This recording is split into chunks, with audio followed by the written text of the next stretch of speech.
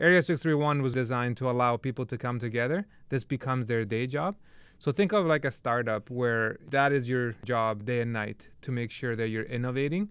And we eliminate also all the blockers.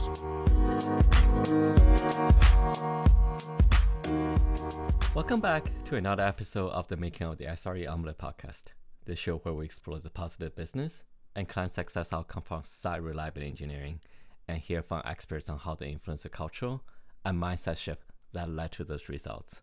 I'm your host, Kevin Yu, and I'm the principal SRE at IBM AI Applications. Today's episode is on innovation, specifically how companies can foster innovation and balance it with other priorities. Speaking to us on this topic is Stephen Astorino. Stephen is the VP of Development for IBM Data and AI and the IBM Canada Lab Director. Stephen spearheaded the creation of a program called Area 631 in the Toronto Lab that was a game changer in how IBM looked at bringing innovation to life. The concept was so successful in Toronto that the program has since been launched at 8 IBM software development labs. Welcome to the show, Steve. Thank you. Thanks for having me. So, Steve, let's get right to it. Could you please explain to the audience what Area 631 is? Sure. Area 631 is essentially 6 people, 3 months, 1 breakthrough. And it's really about creating an environment for people to come together and innovate. Typically, as you're working on your day-to-day, it's very hard to do that. You typically have assignments, you're very stressed with pressures of timelines and so on. So it's very hard to find that time. Area 631 was really designed to allow people to come together. This becomes their day job. So think of like a startup where that is your job day and night to make sure that you're innovating. And we eliminate also all the blockers for you. So being part of IBM, we call them blockers, but we have a lot of rules and procedures we have to follow and so on. So with Area 631, we kind of eliminate that. There are really no rules, and break it or make it in 3 months. So that's the idea behind it. I think you will have many audiences from other companies also nodding their heads when you mentioned about processes. I was lucky to be a mentor and sponsor user in the very first 631 project. A quick shout out to the Log Prophet AI Ops team. I was amazed at not only the velocity, but also the quality of deliverables coming out. Could you please expand on specific problems you were looking for Area 631 to solve? Yeah, at a high level, the problem that Area 631 is solving is really about innovation. So when I took over as lab director a few years back, I was looking at different teams within the lab were fixing different problems, actually the same problem from reinventing the wheel. Kubernetes, I remember at the time, we were just getting acquainted with it and everyone was trying to innovate there. One of the things was to allow different groups from different business units to come together. So when we actually designed 631, it's developers or designers or product managers from different parts of the different business units. This allowed us to come together and one common goal, but also share expertise, collaborate on problems that we're solving independently or individually, or like you said, reinventing the wheel. So that allowed us to bring the people together and innovate. So that was the primary one. The other one is, it's like I said before, it's hard to, as you're doing your day-to-day job, to break through and innovate on things unless you're doing that outside of your regular workday, which is very busy already. So creating an environment where it allows you to spend that time, I think that was differentiating as well. And probably the last thing is we created actual physical space, which is very unique, very different than anything you would see at IBM. Yes. Very agile in its own area with the 6 different environments, places to sit in, collaboration space, whiteboards, all of that is very cool. And it created that environment where people worked well together and had a physical space to do that at. Yeah, it's definitely a very cool place to hang out. I think it's one of the coolest. I remember when we started, there was always snacks there. It's good incentive for people to go there and collaborate and chat about it. Yeah, 100%. Could you give some examples of some of the success that have come out of 631? Sure. First one I think you were on was Log Prophet. That was one of the first ones that came out. And there were many reasons why we picked that one, including some clients we were working with that really needed this capability. So we called it Log Prophet initially, but it really was building some AI technology around end-to-end of monitoring a system to be able to predict an outage or problems coming up in the future. At the time, they were looking for something that automated their monitoring process to make sure they predict these types of failures or outages. Right. So that was the idea behind that first one. It was very successful. It really took off. It was a lot of attention. And by the way, that became the Watson AI Ops product. And initially it was like a mini business unit that Arvind created. And now it's part of the automation team. So, yeah. And it's like an industry-wide initiative around AI operations, right? Yeah. So it was very cool. So that was one. Another one we did was in Germany as we branched off to different countries, as you mentioned at the beginning. Right. There's a power rankings one. And that one is fascinating. It's fascinating. Actually, that one made on Forbes magazine as well. I mean, it's even on Blizzard. Yeah. it's really cool as well. But basically, looking at, again, leveraging AI and looking at rankings of the players and so on, and it provides insights. So it's really cool.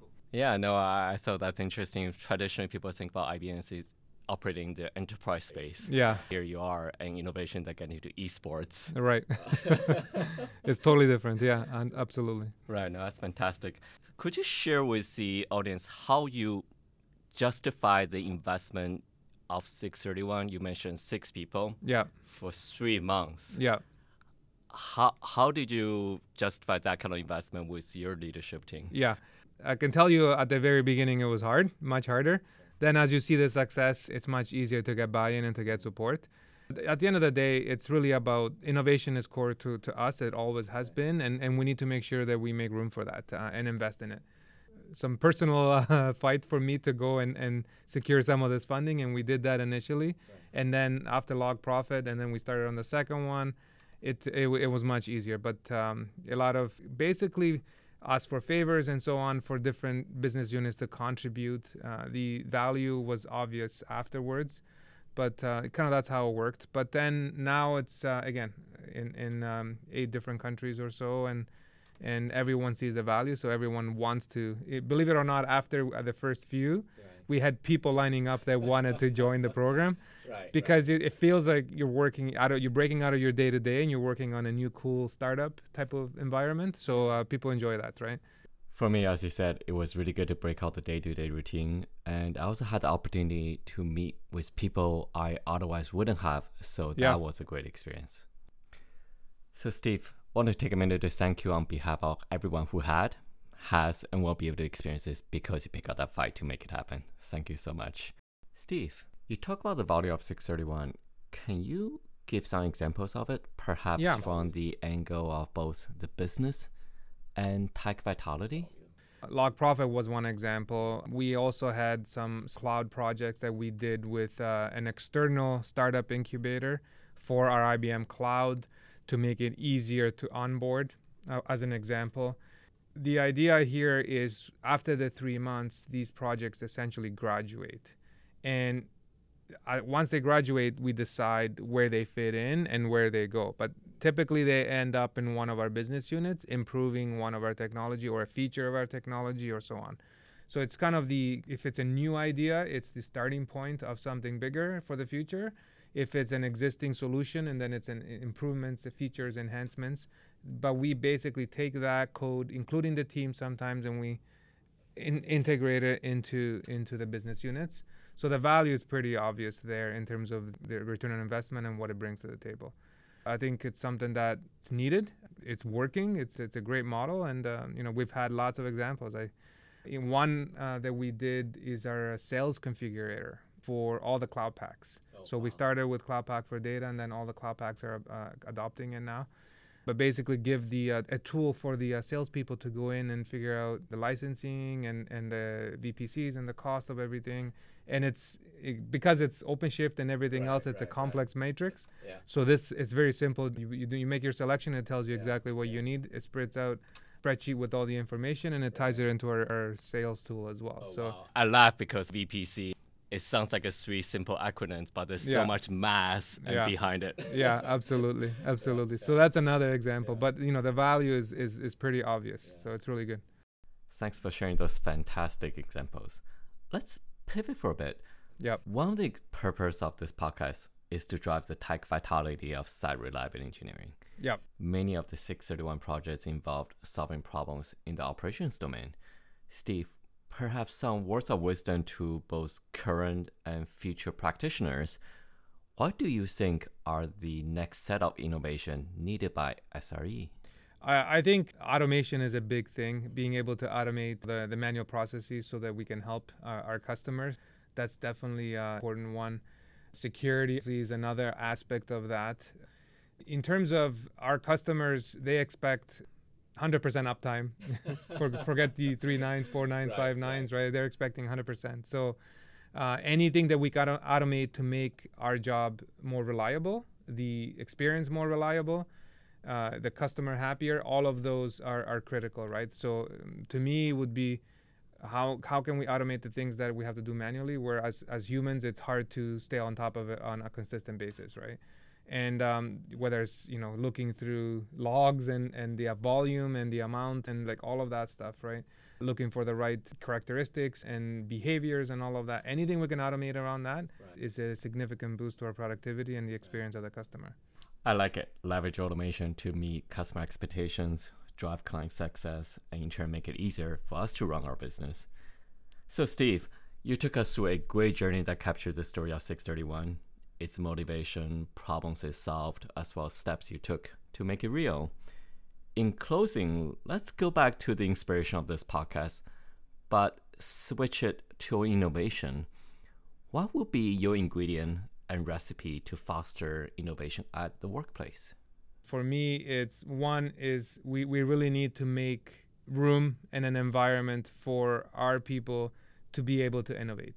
I think the biggest blocker we have is we're too busy. We can't be too busy to innovate. So we have to create that environment. I think that's probably the most important piece. The other one is it's okay to fail. And we forget that sometimes, and everyone wants to try something and expect it to just work or be successful all the times. In fact, that's far from reality, far from what you should expect. Innovation is you have to fail many times before you succeed. So that's the advice. I know that's what I do within my teams and with the programs I create. And by the way, there's a new program. I don't want to deviate all of that I started last year called HyperBlue. Oh. It's the next iteration or the evolution of the Area 631 project. Oh, that's awesome. And just to give 30 seconds on that, it's HyperBlue is it's a true startup program where we invest as VCs into these. So it's a Shark Tank style type of setup. In fact, we record the shows like the Shark Tank does.